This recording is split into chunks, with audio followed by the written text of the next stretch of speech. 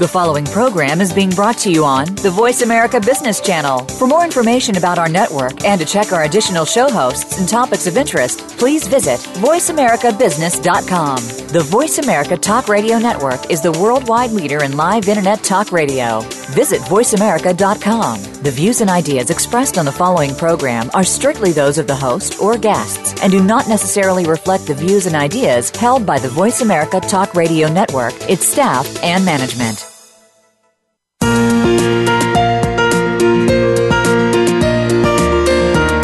Are you comfortable discussing money and your personal wealth?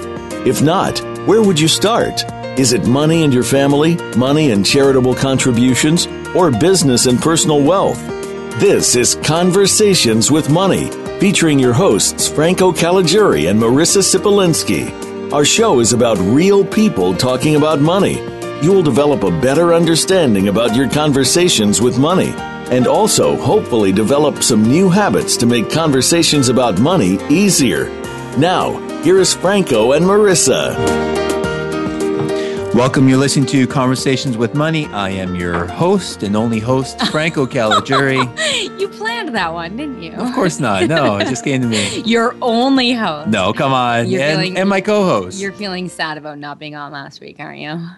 You know, I got some messages saying you got to get back on there because that is not true. We need a male perspective. It was just too cozy, fuzzy, loving. You know, and just welcome to Conversations with Money. I am your host, Marissa Sipolinski. Well, hey, let's high five. Come on. No, it's good to be back.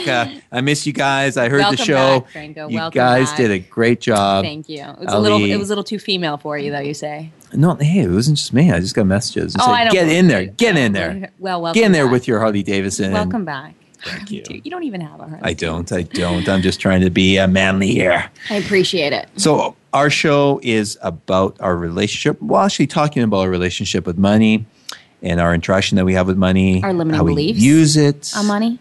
Limiting beliefs, absolutely, and how we feel about money and how you make decisions about money. And today I'm really excited about talking about money because, Marissa, you did an incredible job on creating some stats, and you woke up at midnight and well, I didn't actually create any stats. You're talking about. No, you did some research. Night. You did some incredible research, which everyone appreciates. I appreciate. Yeah, it was the Friday night before. We were talking on Thursday and Friday about what we wanted to talk about today, and I know we talked about cash or credit. ? The big question as to, you're at the counter and do you pay with cash or credit? And I don't know how many of us evaluate that every day. I think we often just default to credit because we have it. And so after we talked, I was thinking, what drives people to decide? How do you decide, do you pay with cash, do you pay with credit? And if you pay with credit, are you making, more frivolous and more impulse purchases because it's not with your hard-earned dollars that you worked so hard for? And so I got talking to a few people about it, and the consensus was generally if they only paid with cash, that they wouldn't be making the same purchases and that they would pause for a longer period of time before making those purchases. And so that's what got me thinking. You say I got up at midnight, but it was before the 100-kilometer race that Chris was doing on Saturday, and it was. I was lying there thinking, what goes into preparing for a 100-kilometer ultramarathon like that? And it was a lot of discipline and persistence and drive once committed to the goal. And I think that's what, and I saw him go through it in terms of the preparation and in terms of the discipline. That's when I woke up in the middle of the night and I started writing about discipline. So you make fun of me for waking up and writing out all these notes, but the tie-in for me with discipline and the question on cash or credit. I could find other things to do if I wake up at 8 a.m. Thanks. No, but I think discipline, it's funny, I Wikipedia'd it and it was like, discipline is the assertion of willpower over more base desires. And so it got me thinking, it's like, okay, we're all walking around with these base desires. These hold on a sec. So before you continue on, so the discipline is the assertion of willpower a willpower. So what does that mean there? Well, I think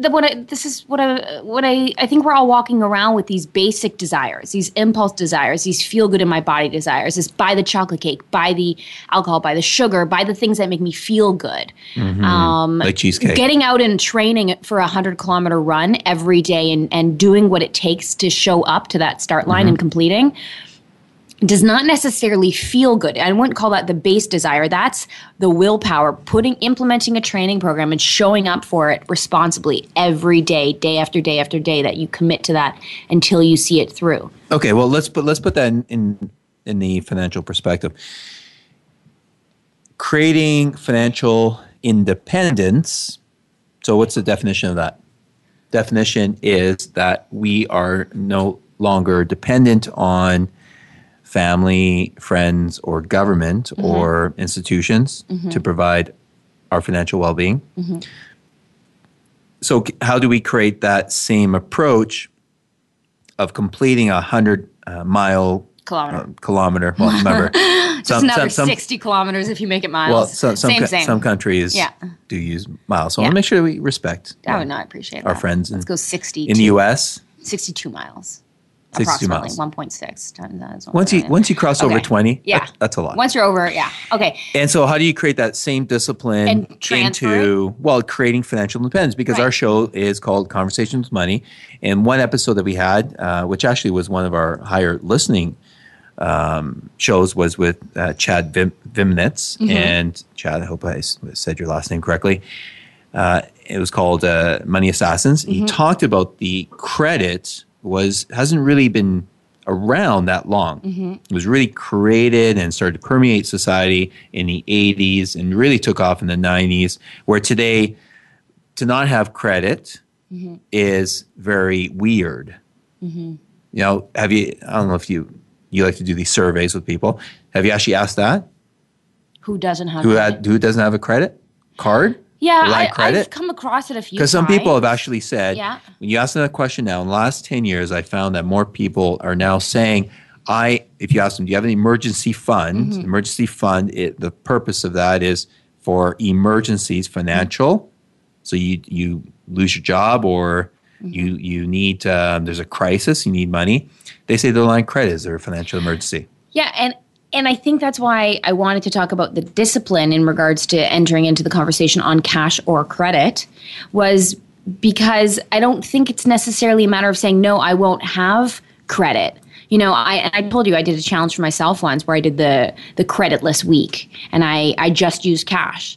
And I spent significantly less. I tracked and I spent less because it was different, and there was a different connection. Why did you spend less? I think there was a greater connection to the money, the value of the money, how I worked for the money. When it's actual cash and money, you have a greater connection to it. When it's credit, it's like future dollars that are kind of monopoly money dollars. And so it's easier to disconnect from it and spend more than you would if you had to pull out actual dollar bills. So But what I was getting at with that, and when I thought about what that was like for me, I don't think we need to all go through the creditless challenge to learn to build discipline and to learn to spend less. I think the challenge really is, how do you implement discipline the same way you would if you were training for some crazy 100-kilometer, 100-mile race, in a world in which still credit and all those fancy things exist around you? You're going to be standing at the counter and offered the credit. So how do you take the credit and not go crazy? Yeah, well, I would actually disagree with you on that. How so? Because do you necessarily need to get the credit if it's there? Or if it's available? I was at Sears. I was sharing with you before the show started. I was at Sears and my wife and I were looking at mattresses. And the person said, well, if you sign up for the Sears credit card, you'll get 10% discount. And I said, not interested. I like those ones. Yeah, I told him I was interested. The guy looked at me like I was crazy. And I said, I'm not interested. He asked why. I said, first of all, it'll hit my credit score. And it's good. Will it matter? No. But it would hit my credit score. But also, I didn't want the fact. And I even said to the guy, I said, look, I've streamlined all my cards. I only have two. One for the business, one personal. I don't want to complicate my life. The greater value for me is simplicity. Right. And to have this additional card, because what they're hoping is that that I won't pay off the actual charge, and then I'll carry interest and they'll pay interest. Right. And it's just a scam. Yeah, I remember you said that to me when I said yes to Home Depot when they offered me 10% off for the credit card. But my intention was, which I did, was take the credit card, take the 10% off in the moment, it was a $500, it was moving, it was $500 or something, so it was $50. And then I paid off the balance right away and canceled the credit card. So does that hurt me? Does that affect my credit? I say yes. Okay. Because you do that and then you cancel it right away, and what does it show on your credit? It shows right. that, you know what, you can't handle it, so you just went for the discount. Huh. See, it's not just as simple as just taking it, because, again, they're a for-profit company. Right. And we're not slamming credit card companies here, no, the banks. I get it. I think it's a short-term. Yeah, I guess it's a short-term versus long-term perspective. Well, because when you go on credit, when you actually borrow money, what are you saying at that moment?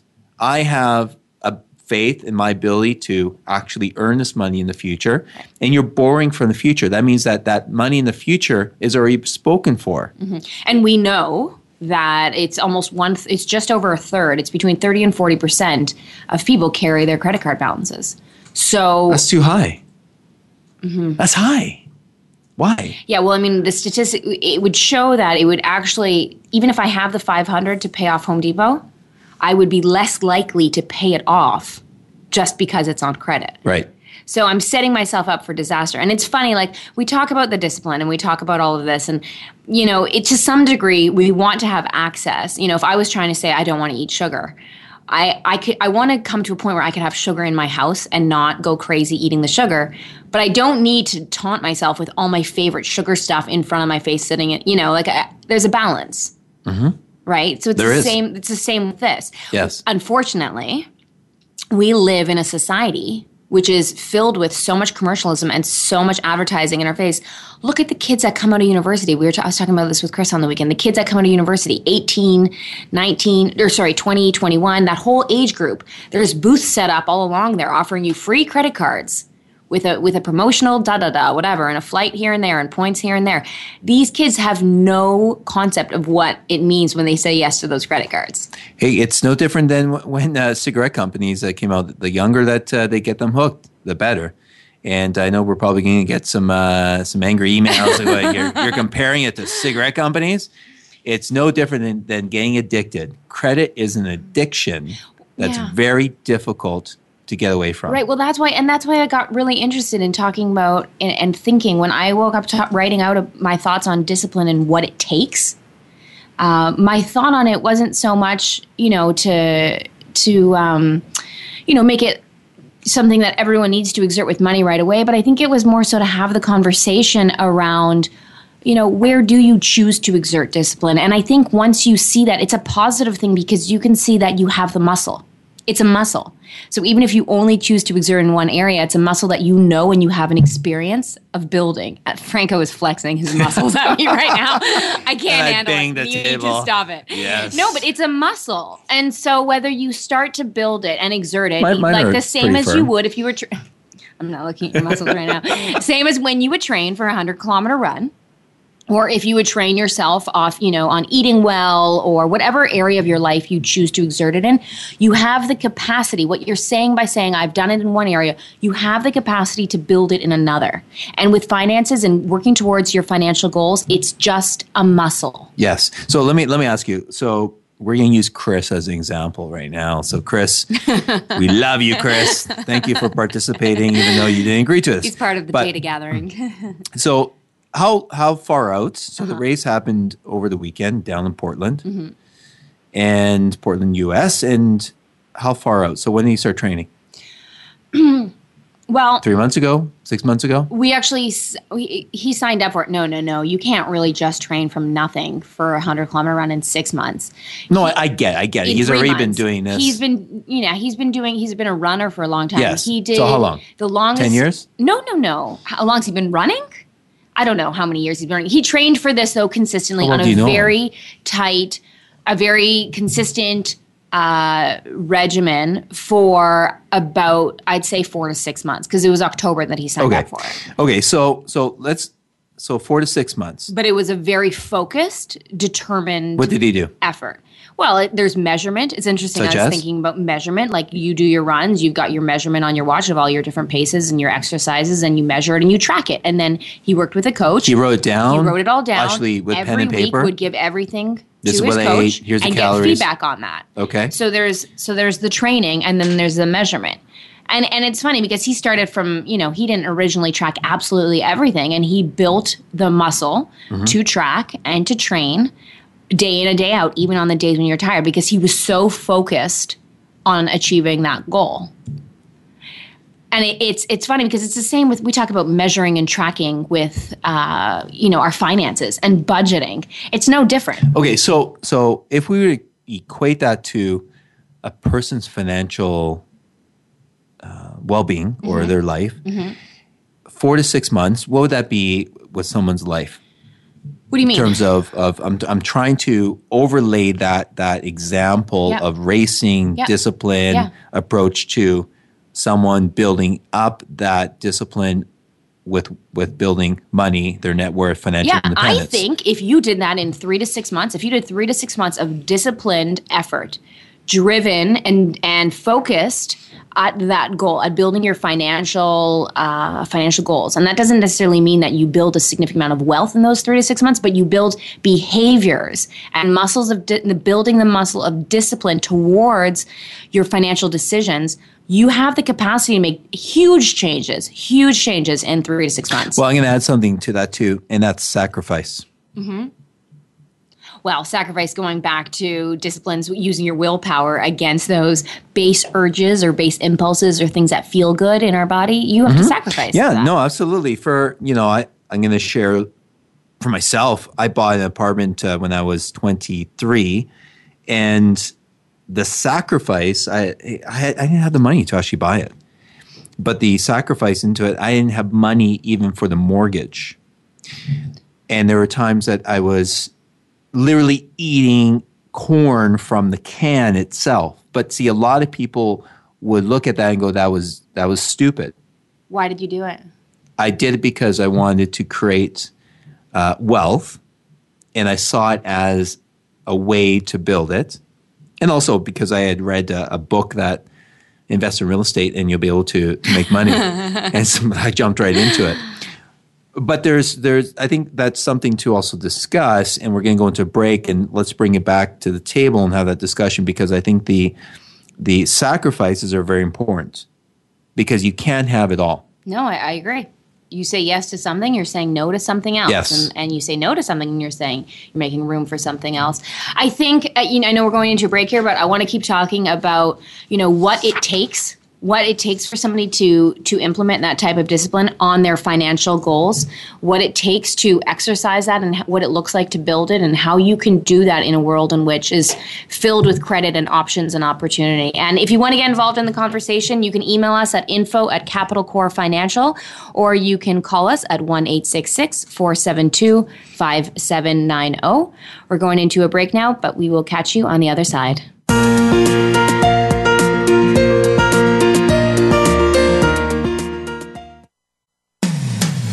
When it comes to business, you'll find the experts here. Voice America Business Network. Have you friended us on Facebook yet? Why not? Just go to facebook.com/Voice America or search for the keywords Voice America. Once you are part of our Facebook network, you'll receive daily messages about what's happening with our shows, this week's featured guests, and new happenings at the Voice America Talk Radio Network. And you can add your voice to the always active discussions on our wall. Just go to facebook.com/Voice America or search for Voice America. Think of the world 50 years ago. Now think of this same world and how it'll be 50 years from now. Did you know that if the world's population continues to grow at its current rate, our children and grandchildren will only have 25% of the resources per capita that our parents and grandparents had? We must preserve the foundation of a quality standard of living. That foundation starts with Go Green Radio. Join your host, Jill Buck, for Go Green Radio every Friday at noon Eastern, 9 a.m. Pacific on Voice America. We're always talking business. Talk to an expert. Call now toll free 866-472-5790. That's 866-472-5790. Voice America Business Network.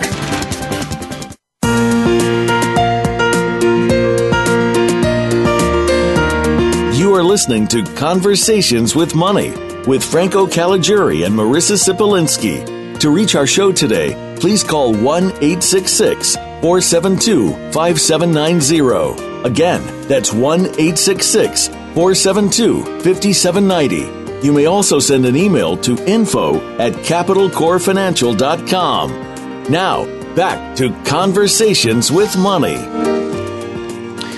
Welcome back. Hopefully you enjoyed the break there. Now, I just want to get back into this conversation here because I think it's I'm enjoying talking about money and credit. And I want to start by just going back to what we're talking about, what we finished with, and that is having basically creating the sacrifices. So what those sacrifices are to create the financial independence.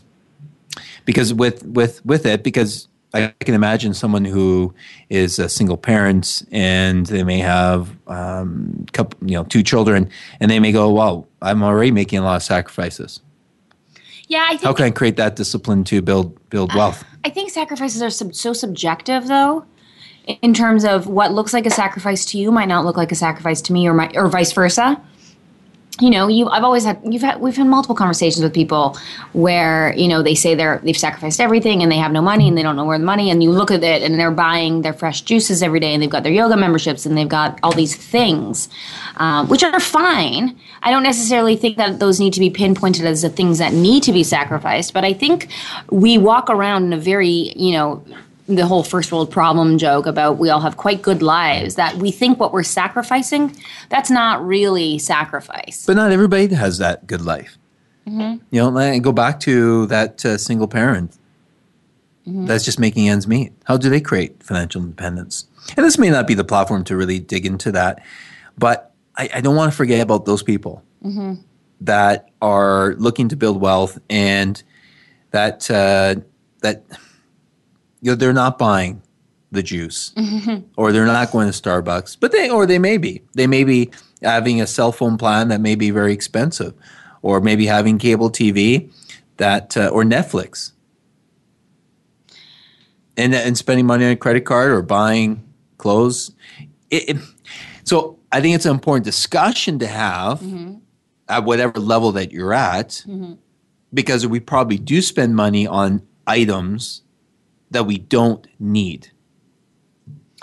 Yeah, I think there's also, when you say the word sacrifice, I think there's also quite a clouded judgment on that meaning. And I think I've worked, and we talk about this all the time, when you say to people, can I see your budget, or can I see, they get scared and they cringe their face, and it's like, oh God, I'm going to have to penny pinch, and I'm going to have to cut out everything, and I'm going to have to sacrifice. There's this negative association, opposed to recognizing, you know, we're sacrificing all the time when we say no to something to make room for something else. That's all it is.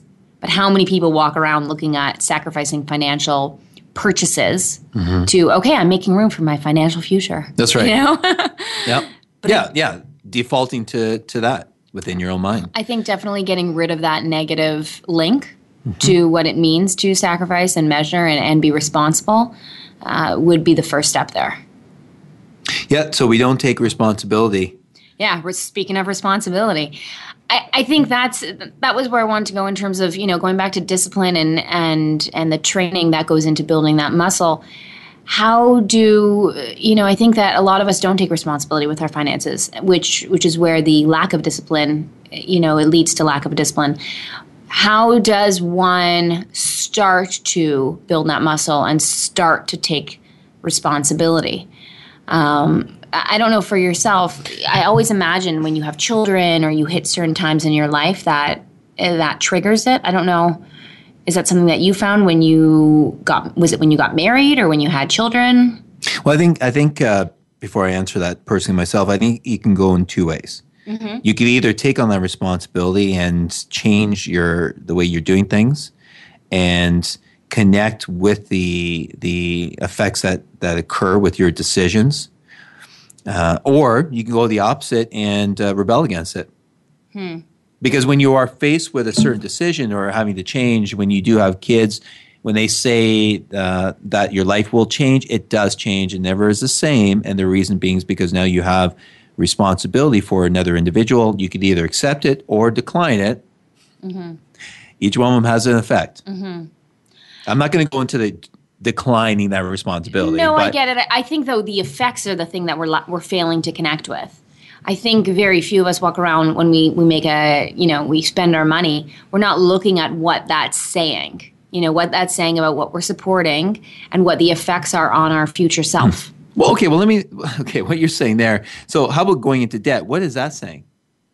Because the majority of the population has made it normal. Mm-hmm. So the third that you talked almost about. 80% are in debt. So why is that normal now? One time, about 8 years ago, an individual came in, phoned in, and I was working. It was 5:30 at night. Yeah. I picked up the phone because no one else was here. And the person said, "Oh, I'm interested in travel insurance." We don't do that, but he said, "I need it. I'm going away next day." I'm like, "Okay, I'll help you out here. It's not what we do, but I'll help you out." Mm-hmm. Came in the next day, charged on a credit card, declined. So, I got another one. Mm-hmm. It was no big deal to this individual that the card was declined. Mm-hmm.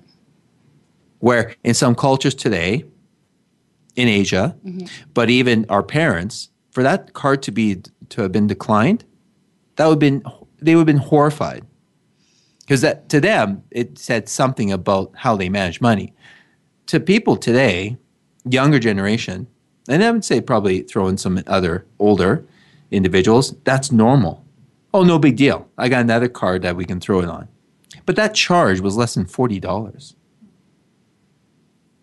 That's not, we're not talking about $4,000. So I guess the question is, how did we get to a point in our culture where that's normal and that's okay and there's no reaction to it? How have we become so disconnected with where we're at and the effects on our future self? Absolutely, because then what I find confusing is that then students, they get up in arms when tuition goes up, but they could actually save money right away by actually paying off whatever credit card debt that they have. Typically, it's 19%. Mm-hmm. So I'm kind of going off in a different I think a big part of this, going back to students, and I was talking about the 19, 20, 21-year-olds that are handed credit cards, I think we're given a responsibility without the maturity. Right. So, and I think that's training behind it. You're given a tool. It's like putting a gun in a child's hands. And it sounds, it's an extremely and then violent, say, be responsible. Right. Be responsible with it. How am I supposed to be responsible? I was never trained. Kids aren't taught. There's no financial literacy course that's implemented across the board. And so they're coming out here with this tool, this credit card, this access to cash that they haven't earned yet, and then fast forward however many years and we still don't have that financial literacy as adults, 30s, 40s, 50s. It's not that uncommon that we see it. And, and we're still doing these behaviors and we haven't matured enough to fully take responsibility and responsibly hold these cards. So then we come up with these creditless challenges that I was talking about. And it's like, great, I'd love to see everybody go on this creditless challenge and act like they're only spending what they earn and connecting with the dollar and likely making many fewer impulse purchases. But it's not realistic. It's not realistic at all. We live in a world where it exists all around us, and anybody can get access to the credit. Mm-hmm. Absolutely. Well, and also on top of that too, a lot of people, they argue that, well, I get points. Mm-hmm. That is one of the biggest scams going on right now, accumulating points. Well, I get points. I redeem them for travel. So I guess the question is then, how do we do it? What kind of tools, what kind of tips can we implement now so that we can live in a world, like we're not going to change. I mean, it's going to take a lot for everybody to start stepping up and taking responsibility to it. I think it's a matter of looking at, how do we motivate people to connect with the effects of their purchase decisions? How do we motivate people to take that discipline that they exert in, whether it's a physical goal, an emotional goal, whatever it might be, and implement it in their financial strategy? I think the most responsible thing that people can do when they have a credit card and they do want to accumulate the points, when I made the comment, it's a scam, I accumulate points. Mm-hmm. But what I do is I actually take the money and make sure I have the money. I actually track, my wife and I, we track our expenses. And when I do charge an expense, I pay it off every week. Mm-hmm. Instead of waiting for the 21-day cycle to pass and to get the statement, I pay it off every week. So that way I feel in my bank account how much money I really do have. And I'm not borrowing in the future. So that would be tip one. Yeah. tip number one, you pay it off right away. You create that discipline to pay it off every week, Friday, Saturday, Sunday, whatever. You pick a day. Pick a day. So don't carry a balance. Don't carry a balance. If you want those points, great. Well, now you're ahead of the game instead of behind the game. I have a tip that I like. Somebody I talked to said they put a little yellow sticky note on every credit card that basically just said, can I afford this? Is it necessary? And they had different one-liners. Is this necessary? This is can I good. afford this? Yeah. Do I really need this? Is Yes. this a need? Or is it, just something I feel Well, like that I need sticky in note this should moment? go on the rearview mirror of the car. Yeah, or like, one of them was, will my future self want this? Is it worth it? Yes. I don't know if we necessarily connect with our future self in the impulse moment, so that's a little bit more difficult. But I think is this necessary is a very obvious, Well, come on. I mean, besides food, shelter, and what? water. Food? Well, that's part of food. Yeah. Food, shelter. What's the third one? Food, shelter, and air. Air, right. We really don't need anything else beyond that. No. So, I mean, Chances you can are those credit argue. card swipes are not going for. What's that?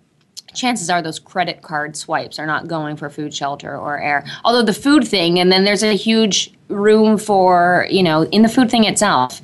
And a lot of people, you meet with people who are struggling and who have no money, but they're still, buying frivolous things at Whole Foods. And I'm not judging it. I've been there and I've done it. So I'm not judging it. But in the moment, that feels like a necessity. The whole I'm gluten-free, dairy-free, sugar-free, Right. blah, blah, blah, which I've done too. Yep.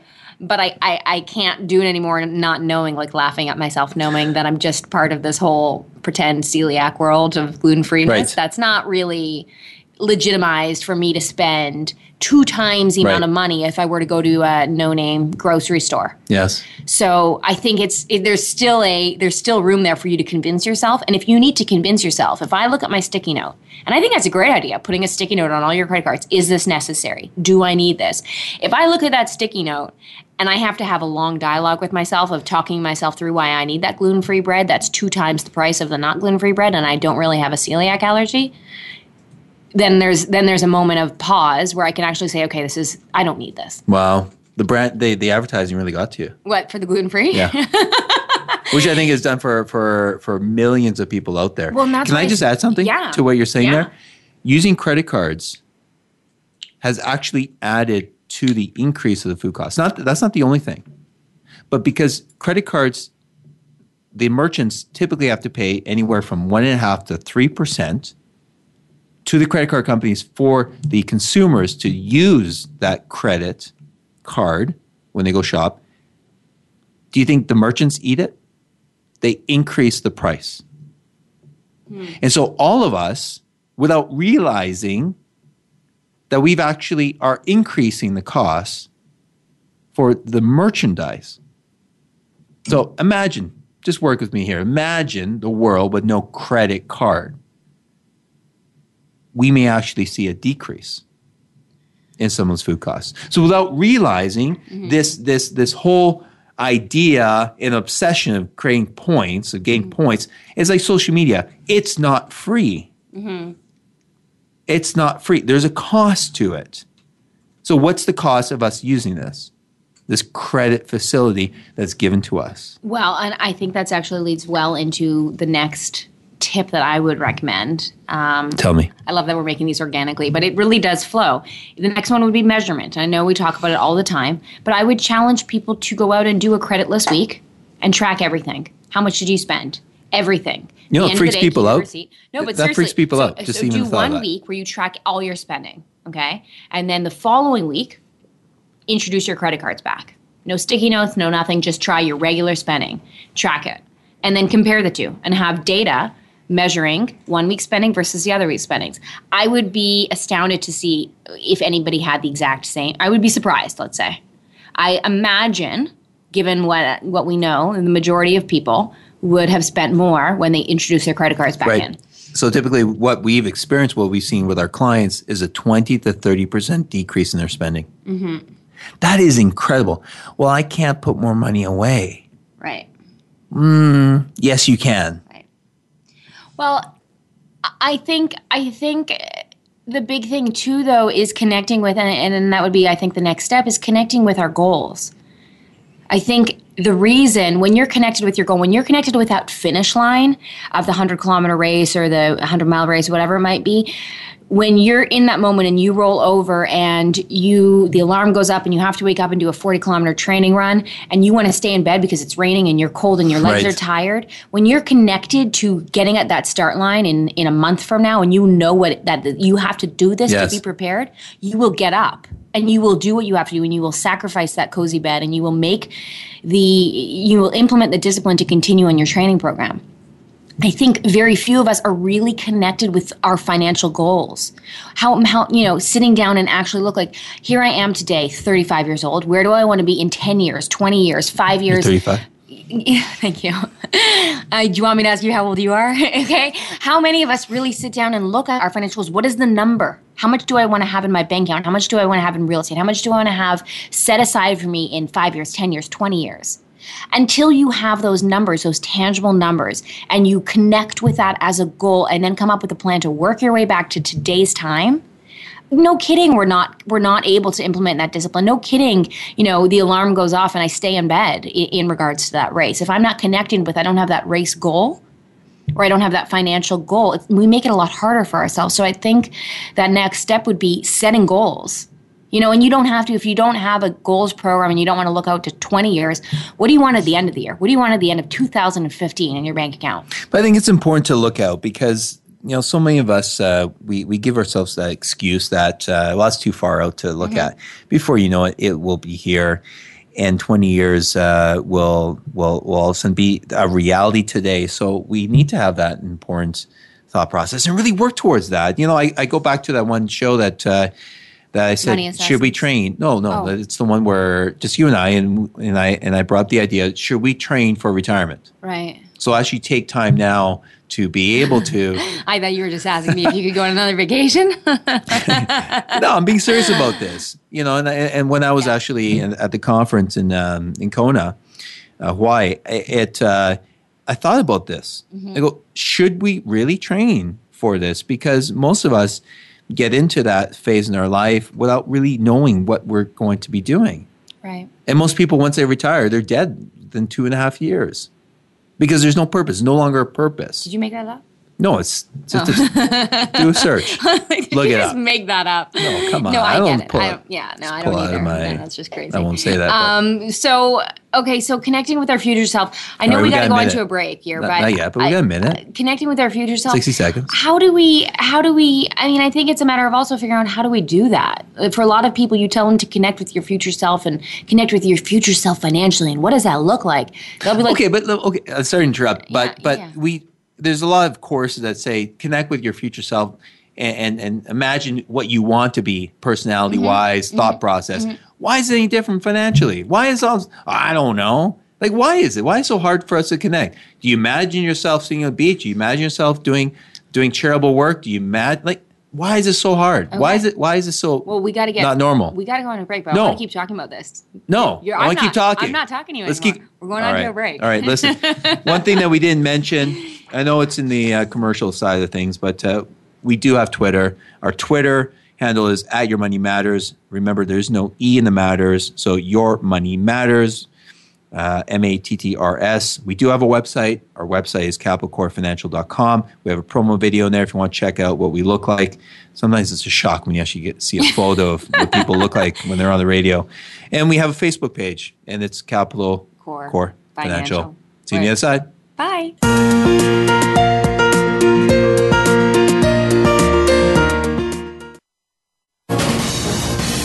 Voice America Business Network. The bottom line in business. Bob Pritchard has over 30 years of experience as a straight-talking business consultant and author working with some of the top Fortune 500 companies. Now he's come to the Voice America Business Channel to help you and your business. Tune in to the Bob Pritchard Radio Show for information about starting and successfully running a profitable business. From the movers and shakers to great marketing screw-ups, you can't afford to miss a single edition of the Bob Pritchard Radio Show. Tuesdays at 5 p.m. Pacific, 8 p.m. Eastern on Voice America Business. Now there's a new destination for video content, voiceamerica.tv. Just like our radio channels and so much more. Voice America Variety, Health and Wellness, Business, Sports, Green Talk, Power Up Motorsports, and Seventh Wave Network now have their own video channel components. Plus, check out exclusive programming, including movies, music, educational courses, science and history, current events, and short features. High-definition, premier quality programs available 24/7. VoiceAmerica.tv. If you think you've seen online TV like this before, let us surprise you. Up-to-date business and financial news. Call now and get the financial information you need. 866-472-5790. 866-472-5790. The experts are here. Voice America Business Network.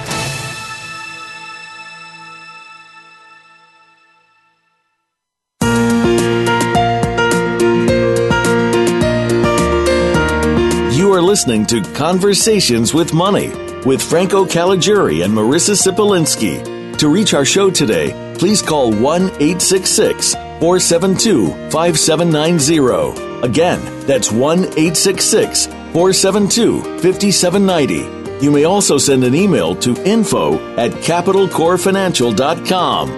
Now, back to Conversations with Money.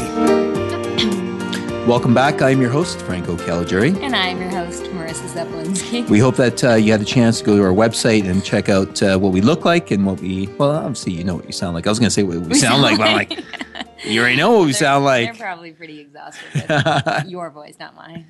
That was a joke. It was because you started with, I am your only host. Oh, you can back to me. Okay, so going back, I want to go back to the last point that we were talking about, which was setting goals and connecting with your future self. And you brought up in a very heated form that we oftentimes struggle with connecting with our future self. We do. So no, we do. Absolutely. And I thank you for reminding. Yeah. The reason why I say that, is because I've seen it so many times, and just there are a lot of courses. I go back to what I just said there before the break, that we have a lot of courses where we try to connect of who we want to be, our ideal person. And so why don't we have the same thing when it comes to, or why does, when a financial advisor talks about think about your future, that we go into a default mode of thinking of that, well, I want to live for today. It contradicts all this other teaching. I know it's a fine balance between, you hear people say, if I die tomorrow, I don't want to die with money in my bank account. But then there's also the, well, what if you're alive tomorrow? So then you've got no money? Yeah, exactly. I think it's a balance. I think it's a balance with not having, I remember when I was a kid, I struggled with we had a white couch living room with like a tea set that we weren't allowed to touch, and we weren't allowed to sit on the white couches. Was it wrapped in plastic? Yeah, no, but it was essentially, you hear about people with the wrapped in plastic couches, and we weren't allowed in there. And I remember every time my parents would go out, I wanted to just run into the room and roll around on the couches and drink out of the tea sets. Yeah, just because. I have a picture actually of me as a kid holding up, getting busted when my dad came in, and I was like 3 years old playing with the China tea set. And it was just such a defiant impulse. And I think a lot of us do that with money too. And it's like there's the two extremes. There's the, I'm going to save it and not touch it. And then we defy it against it as well, where it's like, I'm just going to use it all out of this fear. And it's like a hoarding versus spending mentality that I think comes up a lot of the times also with, what we learned growing up. And I don't think there's a clear balance in that. I don't think a lot of us are properly connecting with that future self that sits on the white couches in a comfortable way, but also finds space in the day-to-day to not live outside of our means. Okay. I'm going to challenge you on something what you just said there, the hoarding mentality. Mm-hmm. But how does that relate to someone not wanting to look at the future and getting into debt or having credit that they overuse? So where does that hoarding mentality come from? Mm-hmm. Is it that? Is that we need to, we can't afford it, so because of this hoarding mentality that we need to buy more and accumulate more? And actually just a thought came to my mind. My mother-in-law, in Taiwan, they had the Taiwan economic miracle that happened in the 70s and 80s, mm-hmm. where they created wealth mm-hmm. as a nation. Mm-hmm. And during that time, before that, money or food was a scarcity. It was beyond the basic necessities of food, like rice and vegetables. Meat was a luxury item.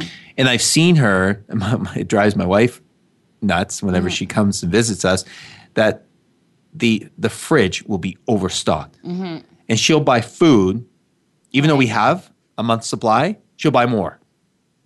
And she'll buy more. So every time she goes out, she needs to buy more. It's because in her mind, she has this built up, just like with the individuals that they have millions of dollars, but they don't want to spend. They can't spend it, and they live off of $15,000 a year because they had this precondition that there's a lack, right? And so we need to keep and hoard.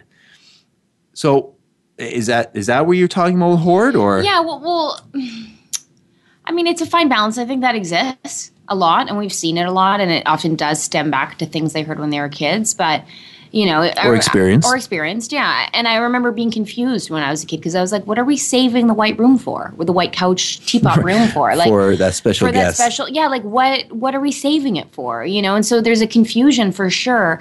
I think we grow up with a lot of these different ideas thrown at us, and I do think that they play out later in life in our financial patterns, our spending patterns. Whether it's defying against it or continuing with that same approach. I think we see it all the time. I don't think many of us, going back to the connecting with your future self, I don't think many of us, I mean, maybe we are, maybe it's just what I've experienced, but there's a lack of connecting with in every purchase decision. How does this help or hinder my future self, my goal that I have? And it might just be looking at, we're in 2015. What is my goal for 2015? And if it's to save $20,000, to save $5,000, to pay $20,000 of debt off, in this moment, just connect. It might be easier for people when they start off to just connect with this year. If someone's just starting off on a goals program. Okay, so this year in the short term, I want to do X, save X or pay off X. Then when I'm standing there, and I can put that on a yellow sticky note, put it on the inside of my hand, write it on a paper that's in my pocket every time I go to pull out my cash or my credit card out. Is this purchase decision helping or hindering? Because there are some purchase decisions that might be helping. How is it helping my future self? How is it hindering my future self? Because essentially everything we buy, every time we swipe that card, every time we exchange the dollar, we are supporting one or the other. And I think that if we connect with that on a deeper level, and we connect with what it looks like for us and really what we want to accomplish, we might stop and evaluate those purchase decisions more.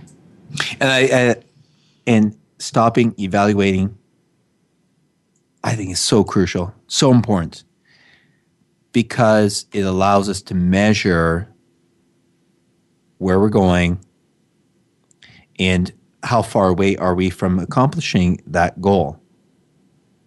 I think that everybody could be out of debt 100%. Very quickly. It's a pattern interrupt, though. It's even just giving yourself, 30 seconds. I remember someone once told me when I was I had a fitness goal, and it was that crazy competition I did in 2010. And I remember when I wanted something. I'm going to post that photo. Do not do that. Diana, post that photo. I want everybody to see it. And I remember you were in a let's not talk about it. Wonder Woman outfit? No, it wasn't a Wonder Woman outfit. Yeah, that's a whole other thing. Let's not. Oh, it's a whole different area. Oh, no, Diana, you heard that? We opened up a can of worms. And I remember when I was getting. But it was pretty crazy. Actually, I had a pretty restricted diet.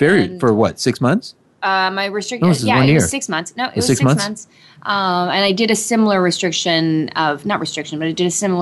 I had another physical goal when I was trying to get into a certain shape for when I was doing my mountaineering expedition. And then I remember creating an interruption when I want something, of sitting in front of the thing for a minute and a half and evaluating. I would just do a minute and a half, 90 seconds on a timer. So if I wanted, what were you evaluating? Where I would stop and think, like, do I really want this? And I see. So if it was, I was standing in front of a chocolate bar, if I was standing in front of hot chocolate. Yeah, whatever it might be. It could even be just like, you're standing at a store and you want to buy a shirt. Right. Standing in front of it for a minute and a half and without looking at other stuff, just looking at it and connecting with, the price, the cost. What does that cost mean? Do I really want this? How does this support or how does this hinder me? And I remember you stand in front of the chocolate cake or whatever it might be. That's the impulse thing that feels good, that's satiative in that moment. If you create that interrupt for your thought process, even for just 90 seconds, it's hard if it doesn't ultimately support the goal you say you're going after. It'll become clear very fast. So let me ask you. So when you were competing and you were working towards the fitness event, Yeah. if you had the chocolate cake, what effect? How many days or weeks would it set you back from Days. your training? Days. Yeah. So how much harder would you have to work? How much percent-wise? How much more? It sounds so silly. Like, it sounds so crazy because it's not silly because this is actually very real. Yeah, it was. And I mean, I even feel it now if I'm going out for a training run and I track all my numbers and I measure everything in terms of pace, etc. If I have a crappy food day the day before or 2 days before, I can see it in my running, in my results from my run, up to 2 days later. Okay, it's so generally 48 hours. Why can't we create, and some people may write in and go, that's just, you guys are just so crazy. Right. But why can't we have, and I'm poking Marissa right now in the shoulder. Why can't, right, I just realized what I said with my finger. Why can't we create this? I'll move on. Right. Why can't we create that same discipline towards building wealth? Could we, instead of this whole 65 age of retiring, which has just been made up, right? Okay, why can't we create that financial independence in our 30s or 40s or 50s, beyond? We can. We just have to exert that same discipline. If we create that same discipline, just what you talked about, would we have that much greater success? Do you think we'd have more people, millionaires? 100%. And it's not about the money; 100%. It's about financial independence. 100%. So why aren't we doing that? Like I said, I think we live in a world where it's very easy not to, and we're human beings walking around taking the easier route. But how is it created? The easier route. And again, that's probably a different show. Yeah. But that's what just came to my mind. Why is it? It's like wealth from one generation to the next. Like our parents or our ancestors worked hard. Okay. Can you say that? Oh, I got $1 million because of 4 generations ago? No. They created it and it's been passed down. No. Why? Why is it so hard to pass on wealth? Yeah.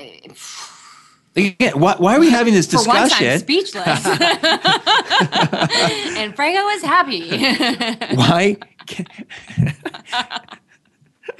That's a high five. Come on, yeah. You got me speechless. So success. All right, documented the particular time. 1:53. So why is this so difficult? Well, again, going back, I think we've made it hard for ourselves, and I think that's why it's going to take a lot of work. It doesn't have to be horrible work, but it's going to take a lot of work to live in a house where you say, I don't want to drink, and to have bottles of booze all over your house, to say, I don't want to have sugar and have sugar in your house, to live in a world where there's all sorts of things available to us via credit and have credit cards and not cut them up. How do you do that? I think another part, I would say the last step that I would the tip or step that I would call it is to ask for help, to find an accountability buddy, to leverage resources. There's so many people out there that are resources that can help you. And we talk about this every time. Leverage resources is a tip that we talk about all the time, but I want to strengthen too that it's not just any resource. It's not, don't ask your friend who struggles with the same problem of go drinking, to experts. Absolutely, find an expert and don't just defer to authority. I think a lot of us abnegate responsibility by deferring to authority because it is authority. We think banks are good just because they're banks. I'm not saying banks aren't good, but I think there might be some better options sometimes. So I think it's do your due diligence of knowing what is the strength. I wouldn't work with a coach. My coach Ray I think I got to know him on a deeper level of what he has done, what he's accomplished before I took him on as a coach. And that's why I have him as a coach. I wouldn't take on a coach who just says that they've accomplished this and that, and not look into it and see if it's legit and look at their credentials and what their strengths are. I'm not going to bring somebody on who isn't strong in the area that I'm trying to develop on. Absolutely. So I think people need to go out and find a resource, find an accountability buddy, work with somebody who can help them where they are weak.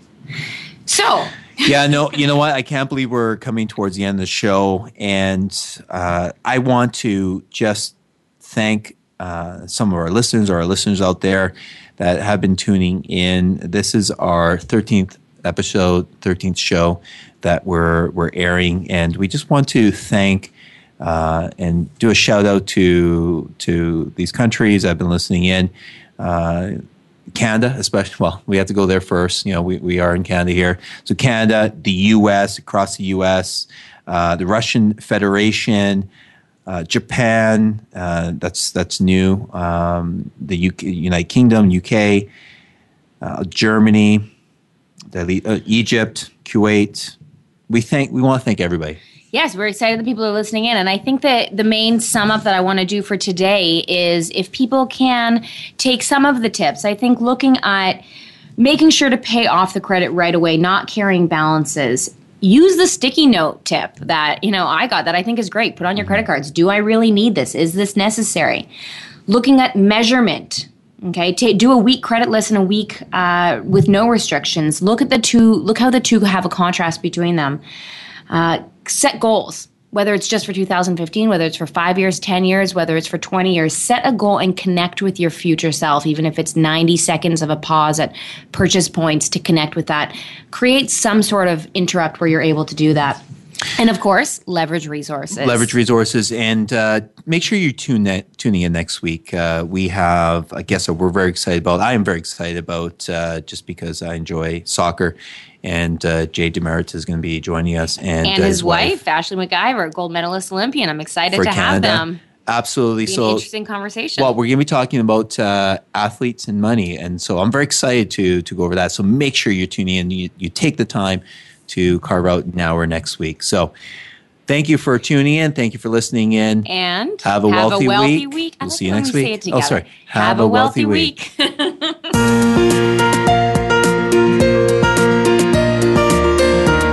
Thank you for tuning in this week. Please join Franco Caligiuri and Marissa Sipolinski again for another edition of Conversations with Money next Tuesday at 4 p.m. Eastern Time, 1 p.m. Pacific Time on the Voice America Business Channel. Have a wealthy week.